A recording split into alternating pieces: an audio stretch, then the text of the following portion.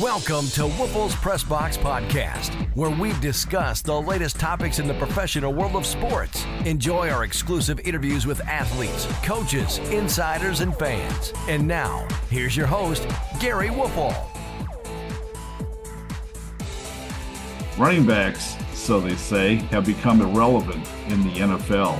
Well, that certainly wasn't the case Sunday when the Packers lost to the Falcons. The Falcons got a huge boost from rookie running back Bijan Robinson. And the Packers? Not so much. Welcome, I'm Gery Woelfel, and I'm delighted to be joined today for another Packers podcast by the one and only Mr. Rob Reischel of Forbes.com. Welcome, my friend. Well, I'm thrilled, Gery, that you're delighted. There aren't that many people in the world delighted when I show up. This is a win for me, Gery, more than it is for you. All right, take two. Welcome. I'm Gery Woelfel. I'm happy to be with Rob Reischel. There you go. That's probably better. All right. So you are fully recovered from a scintillating weekend? Yeah, I don't know if the Packers are going to be recovered or not, though, Gery. We'll see. I picked them 10-7, as you know, at the start of the year and to win the division, and I certainly stand with that. That was one of those games Sunday that you could look back on at the end of the year if you're right in the middle of a playoff chase there, if you wind up losing on a tiebreaker or something like that, is one of those games that got away and wound up costing you, a chance at the postseason. There were a lot of positives, Gery, certainly. I mean, and we'll get into all these. I thought, playing without three of his top 8 or 10 players on the entire roster, with Watson and Jones and Bakhtiari being out, Jordan Love just did more than enough, Gery, to win that football game. And I know the end drive wasn't impressive and the fourth quarter overall wasn't very good, but for 3+ quarters, Jordan Love was absolutely outstanding, Gery, playing with some real mishmash parts in front of him. I loved again what they got out of Reed, Gery, the couple of touchdowns. Boy, he's got better speed even than I thought, and I watched him all summer. But the way he turned the corner on the first touchdown was ridiculous. Just fantastic speed around the edge, Gery. But again, and obviously we'll dive into this. There were a lot of negatives that wound up costing them the football game. They couldn't maintain the ball in the fourth quarter. A lot of that is on A.J. Dillon and the makeshift offensive line. And then the biggest one to me, Gery, by far is the meltdown again of the defense, which allowed Atlanta to score on its final 4 possessions of the game. They allowed Atlanta to have the ball more than 36 minutes in that game. And Gery, Atlanta had 31 more plays than the Packers. Atlanta had 77 plays on offense. Green Bay just couldn't get off the field against an offense that ranked 31st in the league last year in passing and 26th in total offense. And maybe they'll be better this year when it's all said and done due to the addition of Robinson. But that's a pop gun quarterback under center there right now in Desmond Ridder. He's as mediocre to subpar as you'll find in the National Football League, Gery, and they let him hurt them at times with his arms and his legs. They let Robinson run all over him, even though they went to a lot of 5- and 6-man fronts with big jumbo packages of defensive linemen, and they still couldn't stop the run. It's the same old story, Gery, that we've seen for 2+ years now with Joe Barry, and that will be the story all week long. That will be the story all week long. Did Matt LaFleur make a mistake bringing back his buddy Joe Barry to run this defense? Yeah, I'm not as strong as some people are on this topic, of course. And 2 games into the season, I'm not going to hit the panic button on that yet. Especially, I thought he had a hell of a game plan against the Bears, and even some of the defense players came out and said, they contained Justin Fields. They didn't let him run wild. We can go into this a little bit later, but I want to circle back to what we opened the podcast with, and that's the state of the running backs. And I think that, to me, is critical. A week ago, we were singing the praises of Aaron Jones and Dillon, and we thought, man, those two form one of the best running back combinations in the NFL, and that still might be the case, but Aaron Jones, man, I'll tell you what, he's been plagued by injuries, and it's like a hit and miss thing with him. And Dillon, we touched on this a little bit last week. It's been a major disappointment in my book. But yeah, your thoughts on that running back situation? Well, I mean, it's clear, Gery. I mean, they need Aaron Jones on the field desperately. That can't be argued. I said it last week. Christian Watson is undoubtedly their fastest player, but Aaron Jones is their most explosive and their best weapon on the offensive side of the football. You saw that in the Bears game in week one, Gery, where, he had the 2 touchdowns, one in the pass game, one in the run game. And they were almost both in the pass game because he took the throwback screen down inside the 5 and eventually scored on the ground on that play. Gery, he's as dangerous right now, Jones, that is, in the pass game as he is the run, and maybe even more so. I mean, I think he only had the 9 carries or something against the Bears for 40 yards, 4.5 yards a carry. Where he did his damage that day were the 2 catches for 83 yards or whatever that wound up being that day, and almost the 2 scores. I mean, the choice route he ran that day against TJ Edwards was unbelievable. The one that he took to the house and eventually hurt his hamstring on. And you're right, Gery, that has been the story, unfortunately, of Aaron Jones in his Green Bay Packer career, is just his ability or lack thereof to stay on the field. I think he played 12 games in 17 and 12 games in 18, the 2 McCarthy years, before suffering, I don't want to, they were more minor knee injuries, Gery, that kept him out those seasons. He came back in 19, played a full season, didn't miss any time with LaFleur, and I think he only missed a game or 2 in 2020, and he's been relatively healthy for the most part since then, Gery, because the Packers have figured out a way to, kind of put him on a pitch count, so to speak. So, Gery, for the most part, Matt LaFleur and his offensive people have figured out a nice game plan to keep Jones on the field since those first 2 years where a season was shortened by injury. But, I mean, that hamstring thing, I don't know if you want to call it fluky or not. Everyone in Green Bay seems to get a hamstring these days, but he pulls up lame in that Bears game. And, Gery, he was desperately needed yesterday, but it was also on the flip side, Gery, a chance for A.J. Dillon, to me, to show not just the Packers, but the rest of the National Football League that when he's a free agent at the end of the season, he's going to be worth some money to bring into your building. He didn't do it yesterday, Gery, that's for sure. 15 carries, 55 yards, fell down a couple times. I don't know who he tripped on, Gery, or what he tripped on. His own feet, the turf monster, that the crazy field maybe in Atlanta. I don't know. We're still looking for who tackled A.J. Dillon, especially on that fourth quarter drive where it was 3rd and 1. And he couldn't get to the line of scrimmage, the play right before the Jordan Love failed quarterback sneak, Gery, when Love was the only one who moved because he had the snap count wrong. So, no, it was a chance for Dillon, I thought, Gery, to have a breakout game. He averaged 3.7 a carry. You know what his long was yesterday, Gery? His longest run of the day? Oh, I 7 yards. 8. Yeah. I mean, no explosiveness, not a whole lot after contact, which is really what you hope for and expect from that guy. There was some rumblings and some grumblings, and the Packers took a little heat, really, Gery, for reaching out and putting out some feelers on Jonathan Taylor when that whole thing with Indianapolis went on a couple weeks ago, and it's not over yet. But I'll tell you what, with Aaron Jones being 28 and A.J. Dillon probably playing his final season in Green Bay, if the Packers are able to find a way to bring an elite running back like that to town to pair with Jordan Love, because, Gery, I know we're only 2 games in, but what we've seen so far out of Love, 6 touchdowns, no picks, without Christian Watson, without Aaron Jones yesterday, without his left tackle, lost his left guard later on. What we've seen out of Jordan Love has been remarkably impressive. I feel stronger than ever that they have the answer at quarterback. They have terrifically young, gifted wide receivers. And if they could bring a Jonathan Taylor into the building, Gery, at 24 years old, who has the same type of character as an Aaron Jones does, you start talking about Packer people, you're really set there on offense, Gery, for the next 5 years.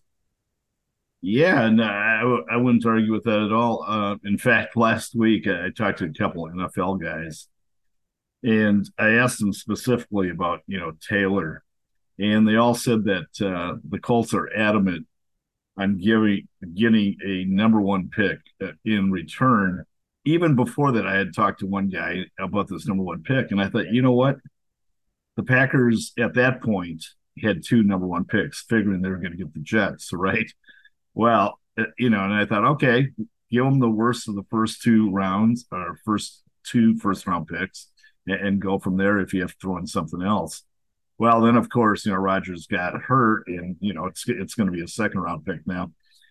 But I talked to a guy yesterday, and I said, "What about this idea? The highest of the Packers' 2 second-round picks plus a sixth-round pick." And he said that might, get some conversations going. I don't know, but you know what? Chemistry is really a fickle thing, and they have good chemistry with that team with Dillon and Jones. And as much as I like Taylor, I don't know if I'd want to fiddle around with it. But you're absolutely right. If you're going to go for a running back, this is the time to do it. You aren't going to find many players, or at least many running backs, as good as Jonathan Taylor. No, and what I think shut down those negotiations the last time, Gery, is rumor was the Colts were asking for Christian Watson as the player in return in the deal for Jonathan Taylor. And I'll be honest, it's a lot harder to find a stud wide receiver than it is a stud running back. You can get by. Think of the draft, Gery, in 2017, where Ted Thompson finds Jamal Williams in the 4th and Aaron Jones in the 5th. And now he's got his backfield for the next 4 years. I mean, he took Eddie Lacy in the 2nd, who had 2 really, really good years before he ate himself out of the league. A.J. Dillon's first 2 years in Green Bay, I thought were pretty darn good, especially that 2021 season. I'm not exactly sure why his production and his play has dipped since then. But my point is, Gery, you can find running backs throughout the draft. I mean, Terrell Davis was a 6th-round pick, for example. We go on and on about, where certain guys are found. Dorsey Levens was a 5. It's not as hard to find running backs, mid and deeper into the draft as it is wide receiver. So I fully understand why Green Bay said no way on Watson right away in terms of a deal with Jonathan Taylor. Now, when you start talking about draft picks, Gery, and as you get closer to that trade deadline, which creeps up on us here in about a month, a little bit before Halloween, the price that a team, wants today on September 18th probably isn't going to be the same price that they're asking for, say, on October 20th. Exactly. And the Colts might be begging for a 1 today. Well, that could certainly be a 2 here in 4 or 5 weeks. They've already made it known they're not going to pay Jonathan Taylor, which I don't really understand, Gery. I mean, like I say with Aaron Jones all the time, if you're not going to pay Aaron Jones, who the hell are you going to pay? And if you're the Colts and you're not going to pay Jonathan Taylor, who are you paying? Because he's an elite running back and he's a better human being than he is a football player. And we all know he's a Pro Bowl football player. So if that's the case, Gery, with Jonathan Taylor and that goofball Jim Irsay doesn't want to pay him, it's going to benefit somebody. And I'm with you that, you watched the Jets-Cowboys game yesterday and we know what the Jets schedule looks like. With Zach Wilson under center, Gery, that's probably going to be a 5-6 win football team. He is as good as the defense is. You still need to score points in that league.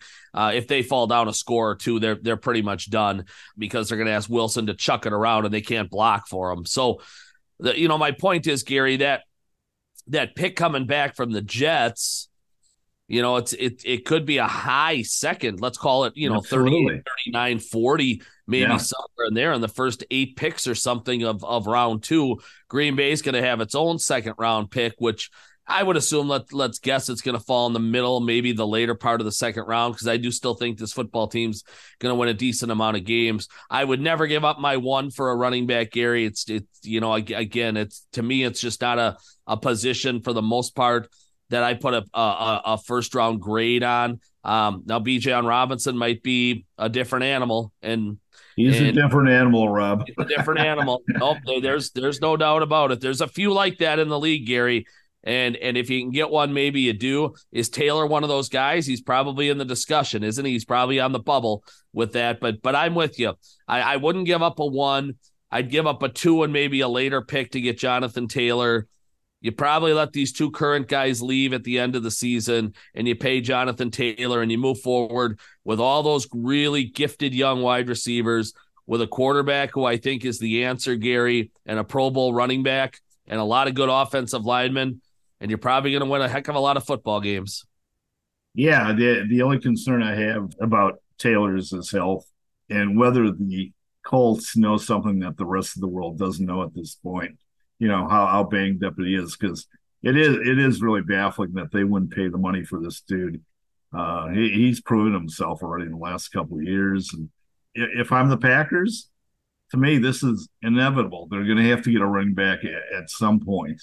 I mean, let's face it, Dillon is not a starting caliber running back.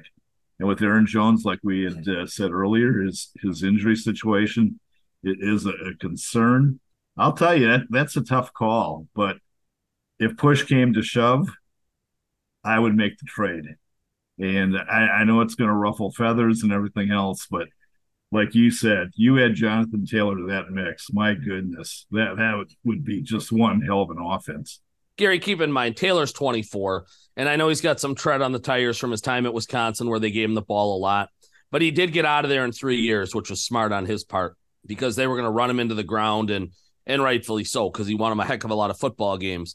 Heavy workload early in his career in Indianapolis, but again, he's still 24. I think he's got one big contract left in him.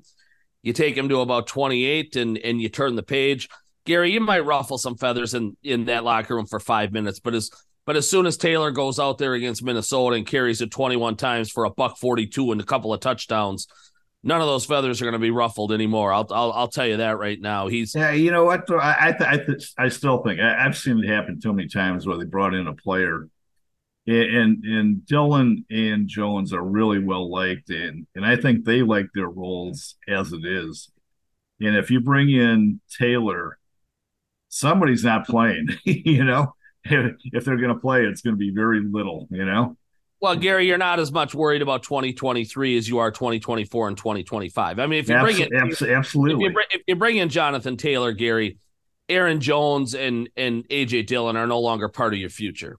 Jonathan Taylor is your future. And who knows, maybe even a guy like Dillon goes then in that trade back to Indianapolis. You never know how those pieces are true. So, yeah, if that happened, I'm totally on board with it. One of those guys could certainly be moved in that deal. But, again, if you're Brian Gutekunst, let's be honest. This is largely a transitional year in Green Bay. You're letting the young guys grow up. You're going to get games like Sunday. And I told this to Packer fans all through the summer. You're gonna have some tough losses along the way. Don't get too high or too low because this season is all about letting these young guys play. The young skill guys get 600, 700, 800 snaps. You have them grow up, and in 2024, you've got a chance to be really good, probably win 11, 12 games, chase some things in the conference. I think by 2025, you're chasing a Super Bowl if all these guys grow up the way you hope they do when they're in their third, fourth year, the prime of their lives at 24, 25 years old, not 21, 22 years old, which a lot of these guys are right now on offense. So, you're thinking big picture, you're thinking macro, not micro. If you're Brian Gutekunst, you're thinking about 2024, 2025. How do I hoist the Lombardi trophy? Well, in 2025, Aaron Jones is 30, 31 years old. AJ Dillon, who knows? He's average today. He's below average today. He's not going to be any better in 2025. Jonathan Taylor would be 26 years old and arguably, Gery, still one of the best running backs in football. You'd have a Jordan Love in his third year as a starter. You'd have Christian Watson in his fourth year as a starter. Romeo Doubs in his fourth year as a starter. Luke Musgrave in his third year as a starter. Jaden Reed in his third year as a starter. You would have one heck of an offense, Gery, if Taylor holds up and he's your back moving forward. And I don't know that the back is on the roster today that is going to lead you to a Super Bowl in a couple of years. No, not at all. When we opened up the show, we were talking about how the running back has been devalued, but you look at Bijan Robinson, it just shows you how you can carry a team with a very good running back. They, like you said, they have I'm not even saying he's a mediocre quarterback in Desmond Ridder, but the Falcons don't win that game yesterday without Robinson. I mean, he put the Falcons on his back. I mean, what a great running back. And if you can add that dimension, man, I'll tell you what, like I said before, it's only inevitable that they're going to have to get a running back. And this is going to be a prize opportunity for them. I'm still a believer, Gery, and the Chiefs showed you this last year. You don't need a Pro Bowl running back to win a Super Bowl. I mean, they won a Super Bowl last year with a 7th round draft pick, a rookie back as their lead back. The year before, the Rams won it, kind of with a mishmash unit at running back. If you have one, it increases your odds and you can do a lot more things on offense. But if you have unique player a unique player like a Mahomes or Well, whatever, that's the catch. An Allen under center, then you probably don't need one. Do the Packers have that right now in Jordan Love? Probably not today, but all signs tell me right now, Gery, he's on his way to being a top 10 quarterback. And we can get into that a little bit here, but I thought his day yesterday, outside that final drive and again, you're going to have growing pains with a young quarterback and that, some of what we saw in the fourth quarter was pretty ugly. Let's be honest, where Jordan Love was the only one who moved on the 4th and 1 play and they got hit with the false start and that final drive where he went 0 for 4 and missed an open dubs on 3rd down. And, there were some ugly moments at the end, Gery, but for 3+ quarters, he put that team on his back and that offense on his back. And as shorthanded as they were, they almost found a way to win a football game. Oh, exactly. The only guy who was probably more disappointed to me yesterday from a Packers standpoint was Jaire Alexander. I mean, he's the highest paid cornerback in the NFL. He's a pretty damn good player. But I'll tell you what, he didn't bring his A game yesterday. I mean, he made a blunder after blunder after blunder. And this is something I wanted to talk to you specifically about today about Alexander. Rob, was it Ron Wolf or Ted Thompson, after they got, burned somewhat by drafting Buckley, a midget size corner, they decided like they're going to put limitations on the height of their cornerbacks. And I thought it was like 6 foot, if I'm not mistaken. And if there's one flaw that I see to Alexander's game is the fact that he's 5'10", and that might be generous. I'm not so sure he's even that big. But where I've noticed he's had problems is guarding bigger, lankier receivers. And yesterday he had Drake London a bunch of times, and he couldn't handle him. I think Drake London's, 6'4", 6'5". I just think that's an issue going forward. Yeah, that was a Ron Wolf rule, Gery, that that he put in, and like you said, he put it in after Buckley. And you're right, London is 6'4". He's a bigger, stronger guy. I'll be honest though, Gery, I think Jaire Alexander's biggest problem is Jaire Alexander thinks he's better than he is, and he plays with here. And he plays with a cockiness and a swagger, Gery. That's obviously important to that position. But I think he takes it a notch too far. Yes. And I do think deep down, is he one of the top 10 corners in football? Absolutely. Is he the best corner in football? No way. And he thinks he's the best, and he's paid like the best. So I guess he should think he's the best. Gery, he's a huge reason they lost that football game yesterday. It was 7-3. And Ritter threw the ball right to him, and he dropped it. What should have been a 59-yard touchdown, pick six, and his stone hands leaves the ball on the ground instead of racing to the end zone to make it 14-3. I mean that was a critical early drop in that game, Gery, on what should have been a turnover play. And Quay Walker had one too. And you know me, Gery, I'm not a Joe Barry fan. I think he's the wrong guy. I think he's the wrong guy for that job. But that's a totally different game yesterday if his players do what they're taught to do and coached to do. Absolutely. Simply catch the football. If Alexander catches the ball, if Quay Walker catches the ball, like Quay Walker did, Gery, in the Chicago game when he ran it back for a touchdown and trucked some people along the way. Green Bay might have had 2 pick six in that game because Walker had a path himself. But Gery, back to Alexander. I mean, I don't know. He plays loosey-goosey to me at times. He'll give some cushion and try to bait quarterbacks and then give some things up. I don't think at times he treats his opponents with the level of respect that maybe they deserve. I think he probably looked at a box score last week and saw that Drake London had 0 catches in the opener and thought he had kind of an off night coming yesterday, and London hurt him time and time again. On that game-winning drive, Gery, how does Atlanta get it started, right? London smokes Alexander for 24 yards on the first play of the drive, and the Falcons are off and moving on their way to taking that 25-24 lead. I think Alexander needs to talk less, play more, focus on his opponent, and get himself locked back in. And they'll tell you, Gery, that he is locked in, and that's just Jaire, and that's his style of play, blah, blah, blah. But I'm telling you what, there are times out there he just seems too nonchalant and casual to me. A couple of his tackle efforts yesterday were just a joke. It reminded me of Deion Sanders, just lowering his head and hoping and praying for the best, and not even outstretching his arms and trying to lock anybody up, and he winds up whiffing. It was all top to bottom, Gery, for a guy that makes $21 million a year, $1.25 million a game. That was an absolutely horrendous performance by Jaire. He almost makes as much as you make on this podcast. I think I need a new agent then. You got to renegotiate. There you go. What's David Falk doing these days? Yeah. And you know what?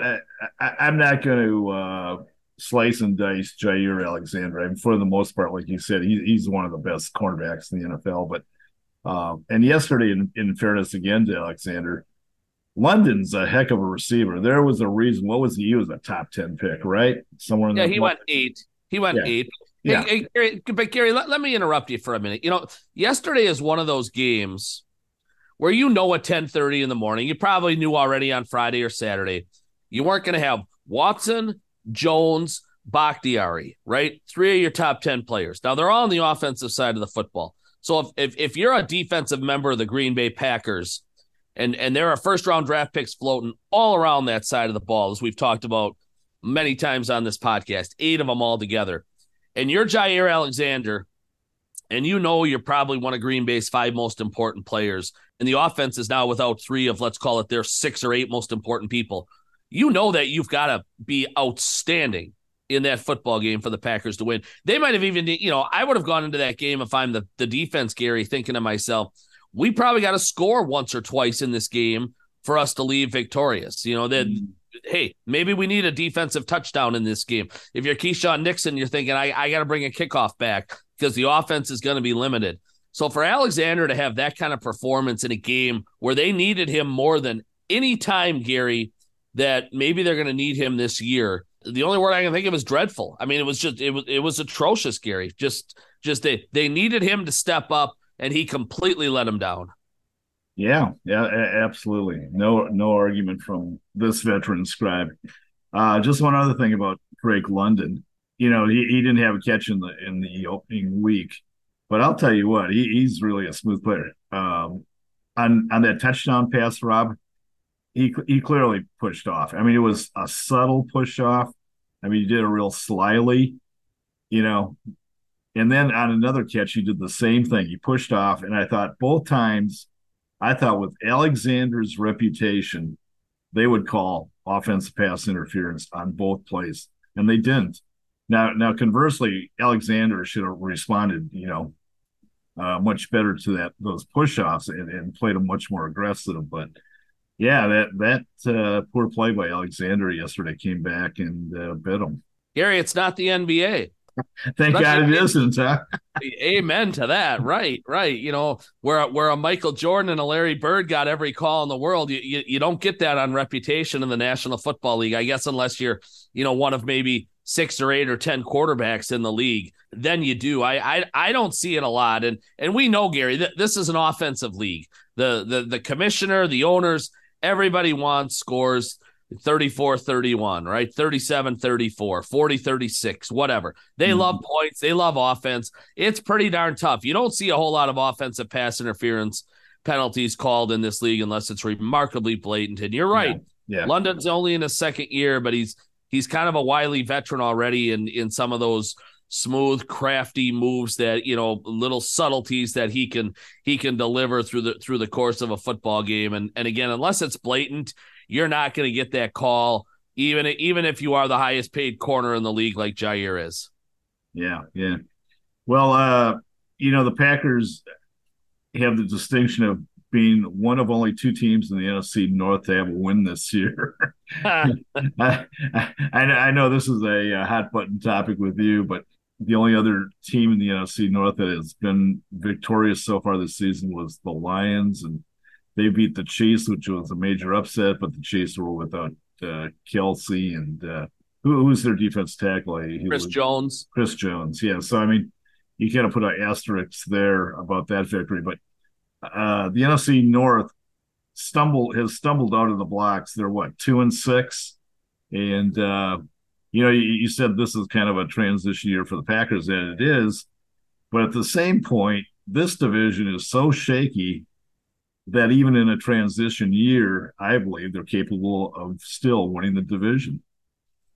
100%, Gary. When Green Bay is healthy, its top 10 players rival any top 10 players in the league. And we talked about this last week on the podcast. The thing is, they're just young, and, in that middle part there between, let's call it 12 and 30. They've got incredible youth, but the division is incredibly wide open. I mean, Gary, look, everybody, there was not a divisional matchup yesterday. Everybody went outside the division, and the NFC North went 0-4. Mm-hmm. Or through the course since Thursday night when Minnesota lost to Philly. The Bears get beat up in Tampa. Green Bay loses to nail biter. The Lions lose in overtime at home to Seattle. They're 2-6 as a division. They're 1-5, Gary, outside the division, which is telling. I mean, one of the two wins, somebody had to win that game, right? Between Green Bay and Chicago. So no, it's a bad division. Chicago looks like it's headed on its way, back to that, top 5, maybe even the number 1 pick in the draft again. Everything, we all know this, everything went right last year for Minnesota, 11-0 in 1-score games. There's no way that's happening again. It already hasn't. They are 0-2, Gary. They got the Chargers this week, I think, coming up. They could certainly be 0-3 when we do our podcast a week from now. I think the Lions are a playoff team, and I think Green Bay is going to win the division, Gary. I still stand by that. The schedule is soft. I love the young talent. They've got enough pieces at the top of the roster to win football games. The key with Green Bay, Gary, is going to come down simply to health. Can Aaron Jones play 14 games? Can David Bakhtiari play 13 games? Can Christian Watson play 13 or 14 games? Early indications are that's going to be a challenge, especially with Bakhtiari. As LaFleur told us yesterday, Gary, they're going to be dealing with this thing with Bakhtiari all year long. I mean, it's only September 18th, and he's telling everybody, we're dealing with David's knee all year long. That's not a good sign. It probably leads me to think that maybe they get 6, 8, 9 games, something like that out of Bakhtiari if they're lucky. Maybe he's got a stint coming up where he goes on IR or something like that. They had to play with a makeshift line yesterday, especially after Elton Jenkins went down. We'll find out more on his knee injury today and how long that's going to go. But Gary, if Green Bay is healthy, especially with Watson and Jones back, and they can piece together 12 games, let's say, out of Bakhtiari, I do think they've got enough star power up top and enough good young players that they're going to win this really, really bad division. Yeah. Rob, talking about injuries, all these NFL teams coddle their players during preseason, right? And they say, hey, we want to make sure they're healthy for the regular season. They seldom see the field during preseason. And here we are 2 weeks into the season, and the Packers, I mean, I don't think it's an exaggeration. They're ravaged by injuries. When you lose Watson, you lose Bakhtiari, you lose Jenkins, you still don't have Stokes back, Aaron Jones. I mean, 2 weeks into a 17-game season, and they got injury problems. And it's like, okay, great. They didn't play in preseason, most of these guys. And here we are 2 weeks into the regular season, and they're all banged up. I mean, it's crazy. So, Gary, my thoughts on this. We live in a world that's incredibly soft, and all these guys are babied so much when they're actually asked to do something, their bodies can't respond and react to it. I read a stat the other day about Major League Baseball, and my beef there is that everybody comes out after 5 1/3 innings and 86 pitches these days, and every position player needs a day or two off. There are no Cal Ripkens anymore. There are no Robin Yount's anymore. In Major League Baseball, do you know what 2 seasons have seen the most players in history go to the disabled list? Because I refuse to call it that new term, Gary. It's the disabled list. Yeah. I would imagine the past 2. Yes, last 2 years. I know. I couldn't agree with you. They baby and pamper these guys like never before. Corbin Burns is at 79 pitches, and little Craig has to take him out of the game. I mean, it's so sickening to me, Gary. And the National Football League is largely the same way. They try to bubble wrap players through the majority of the summer. There's no tackling to the ground. There's no live hitting. So what happens when you actually do get hit on September 10th in your season opener?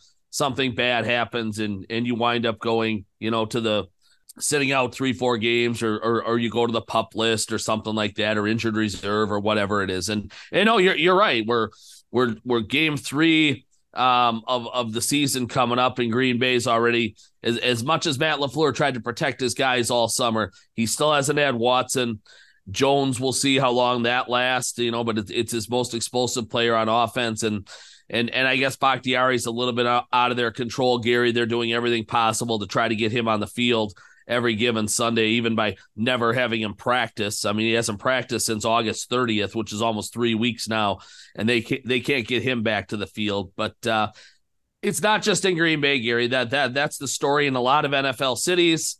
We live in a time now where the coaches do everything possible to get these guys to September and have them be healthy. And then the first time their bodies are actually struck by another human being in a remarkably physical sport, what happens, right? Something negative happens, something bad happens, and they wind up on the injured list. So it's a sign of the times, Gery.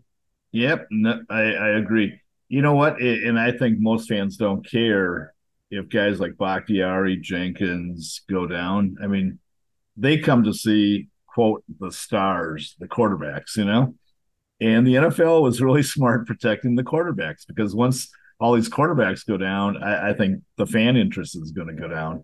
So as long as you keep those guys, on their feet, I think the NFL is fine. Now, the NFL had all those load management issues last 5-6 years, and they finally addressed it somewhat recently, but as long as your star players show up, you aren't going to hear any grumblings about injuries to basically anybody else, at least in my opinion.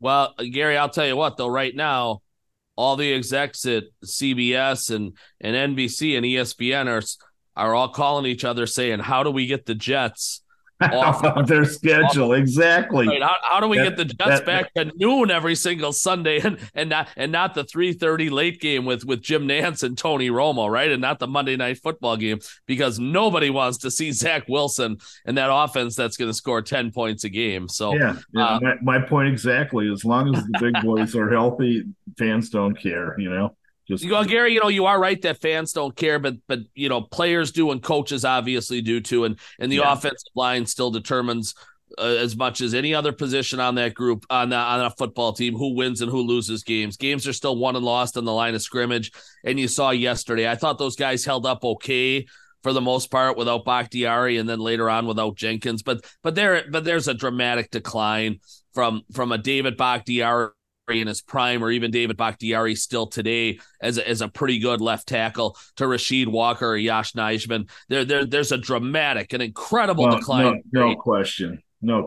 From Elton Jenkins to Royce Newman. Royce Newman probably shouldn't even be on that football team, and he's got to come in and play, half the game at left guard. And again, they held up okay, but Gery, that's not an ideal situation. And it's a big reason the Packers did have some struggles on offense and only were able to mount 224 total yards. So your point is certainly valid. You're not putting on the TV on a Monday night to see the left tackle tonight for the Saints or the left guard for the Steelers. You're putting it on to see quarterback play and skill players and things like that. But those guys are completely taken out of the equation and out of the mix if you can't block up front. Just ask the New York Jets. Yeah, exactly. I'm talking about star quarterback. I'm trying to think. Is Rodgers the only quarterback that has gone down? I think so far, right? Well, we've only had the 2 games, right? I know, but we're saying everybody else is going down. No, you're right. Yeah. I mean, obviously, the guy in Arizona hasn't made it back yet. Murray, maybe they'll just keep him in the garage as they try to get the number 1 pick, right? And not trot him out. I can take Caleb Williams, you're saying? There you go. Right. Exactly. I don't believe I can't think of anyone else at this point. The kid yesterday got concussed, right? And he had to leave the game. Richardson, the kid out of Florida. Yeah. But other than that, Gery, I don't think anybody else of another starting quarterback has been hurt. Yeah. Rob, the Packers obviously opened up the season on the road in Chicago, and Yesterday they were on the road again in Atlanta. They finally get to come back to Lambeau Field, and they will host the Saints, who I think are maybe one of the dark horse picks, at least in my mind, for the NFC. I don't know if they're going to get to the championship, but they could be a pretty good team, and especially with Derek Carr. I mean, I still think he's one of the top 10 quarterbacks in the league, and they got some really good young receivers, including one of my favorite players, Olave, the former Ohio State kid. How do you see this game matching up here? You're calling Derek Carr a top 10 quarterback in the National Football League. I guess I do forget the Raiders were your Super Bowl pick 2 years ago, weren't they? Yeah, and they looked good for the first 6 games, and then injuries. Yeah, boy, you know what? I heard that place is just a disaster now. I mean, since Gruden got fired, and they brought in McDaniel, and they're not even the shell of the team they were, a couple of years ago. So, anyways, your thoughts on the Saints and Derek Carr? I'm certainly not as gung-ho on the Saints as you are. I think that NFC South rivals the NFC North as the worst division in the National Football League. Even though Atlanta and Tampa are 2-0 as we do this podcast, Gery, and the Saints are 1-0 going into tonight's game. To me, it's things will level themselves out and balance themselves out. I think 9 wins probably steals the NFC South. I agree with that too. Yeah. That's a bad division, Gery. I think the Saints are the picture of mediocrity. Obviously, they've got Kamara suspended, so Green Bay's old pal Jamal Williams will largely tote the rock, I assume, on Sunday afternoon when they come to Green Bay. There are some gifted players. Certainly in that wide receiver room, that's probably the strength of that football team, at least on offense, Gery. Like you said, I think Olave's a stud. He's an emerging young talent that they have at wide receiver. And hey, Jaire Alexander has to be 50 times better this week against Olave than he was against London. And you would hope he takes his opponent much, much more seriously than it appears, at least, he took Drake London. Kind of old pro Michael Thomas is still hanging around there, Gery. Good player. He was a really good player. He's trying to work his way back to form. I think he's 30 now. But they've got some depth and some talented players in that wide receiver room. So Green Bay will be challenged there in terms of stopping Carr and their weapons. They're okay on defense, Gery. They certainly have some standout players in a Cam Jordan, and everyone around here knows Zach Bond. Who played at the University of Wisconsin, a kid who grew up in West Bend for most of his life before he moved over to Brown Deer to kind of finish up as his high school career.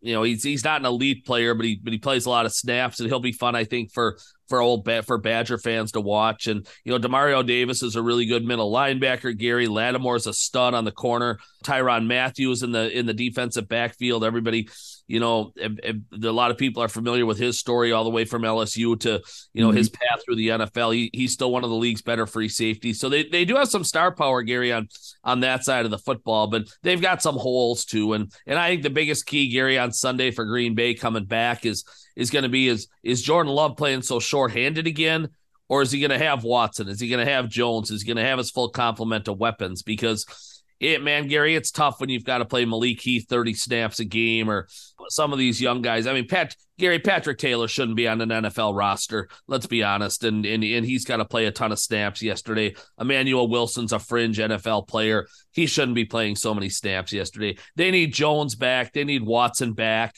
Maybe playing on grass helps Bakhtiari get back. Again, we'll find out more about Elton Jenkins later today. But Gery, if Green Bay has its people, if Green Bay has, even 2 of those 3 guys we just mentioned there between Bakhtiari, Jones, and Watson, I think they win the football game. Okay, prediction? I was going to say I expect the defense to do some positive things, Gery, but now I'm gonna pump the brakes on that. Until Joe Barry is replaced, at least. Okay, Jim Leonard. Gery, let's go 27. Let's go 27-23 Green Bay. I think they get Watson back for sure. Maybe Jones, and I think Bakhtiari plays. Yeah, so 27, you said 27 what? I'm going to say 27-23 Green Bay. Okay, 4-point difference. That's funny. What's the early line? What's the early line, Gary? I haven't even looked. I'm not sure either. Yeah. But I got the Packers, believe it or not, at a 4-point favorite too. I got them at 24-20. Okay. So we'll see. But yeah, I mean, if they get those guys back, they should win. But if they don't, could be another situation like Atlanta. Hey, speaking of grass before, Bakhtiari, I've asked a bunch of people about this, and nobody has given me a good answer. You saw when Aaron Rodgers went down, correct? Oh yeah. Okay. Now he tore his Achilles, right? Yep. Okay. When somebody tears their Achilles, doesn't that hurt like hell? Oh, like crazy. Yep. Okay. Yep. Tell me one moment where you saw Aaron Rodgers wince or show any sign of pain. That whole sequence from the time he went down to the time he got in the cart until the time he popped off the cart in the locker room. I never saw him wince or show any emotional distress. I mean, it was like, okay, I get it. If you pop your Achilles, though, holy cow. It was just kind of fluky and weird. Are you throwing out some Oliver Stone stuff here, Gary? No, I'm not, but I've never seen it. I've seen guys in the NBA, tear up their knees, hamstrings or whatever, and they always react in a really painful manner. But unless I'm mistaken, did you see Rodgers react that way?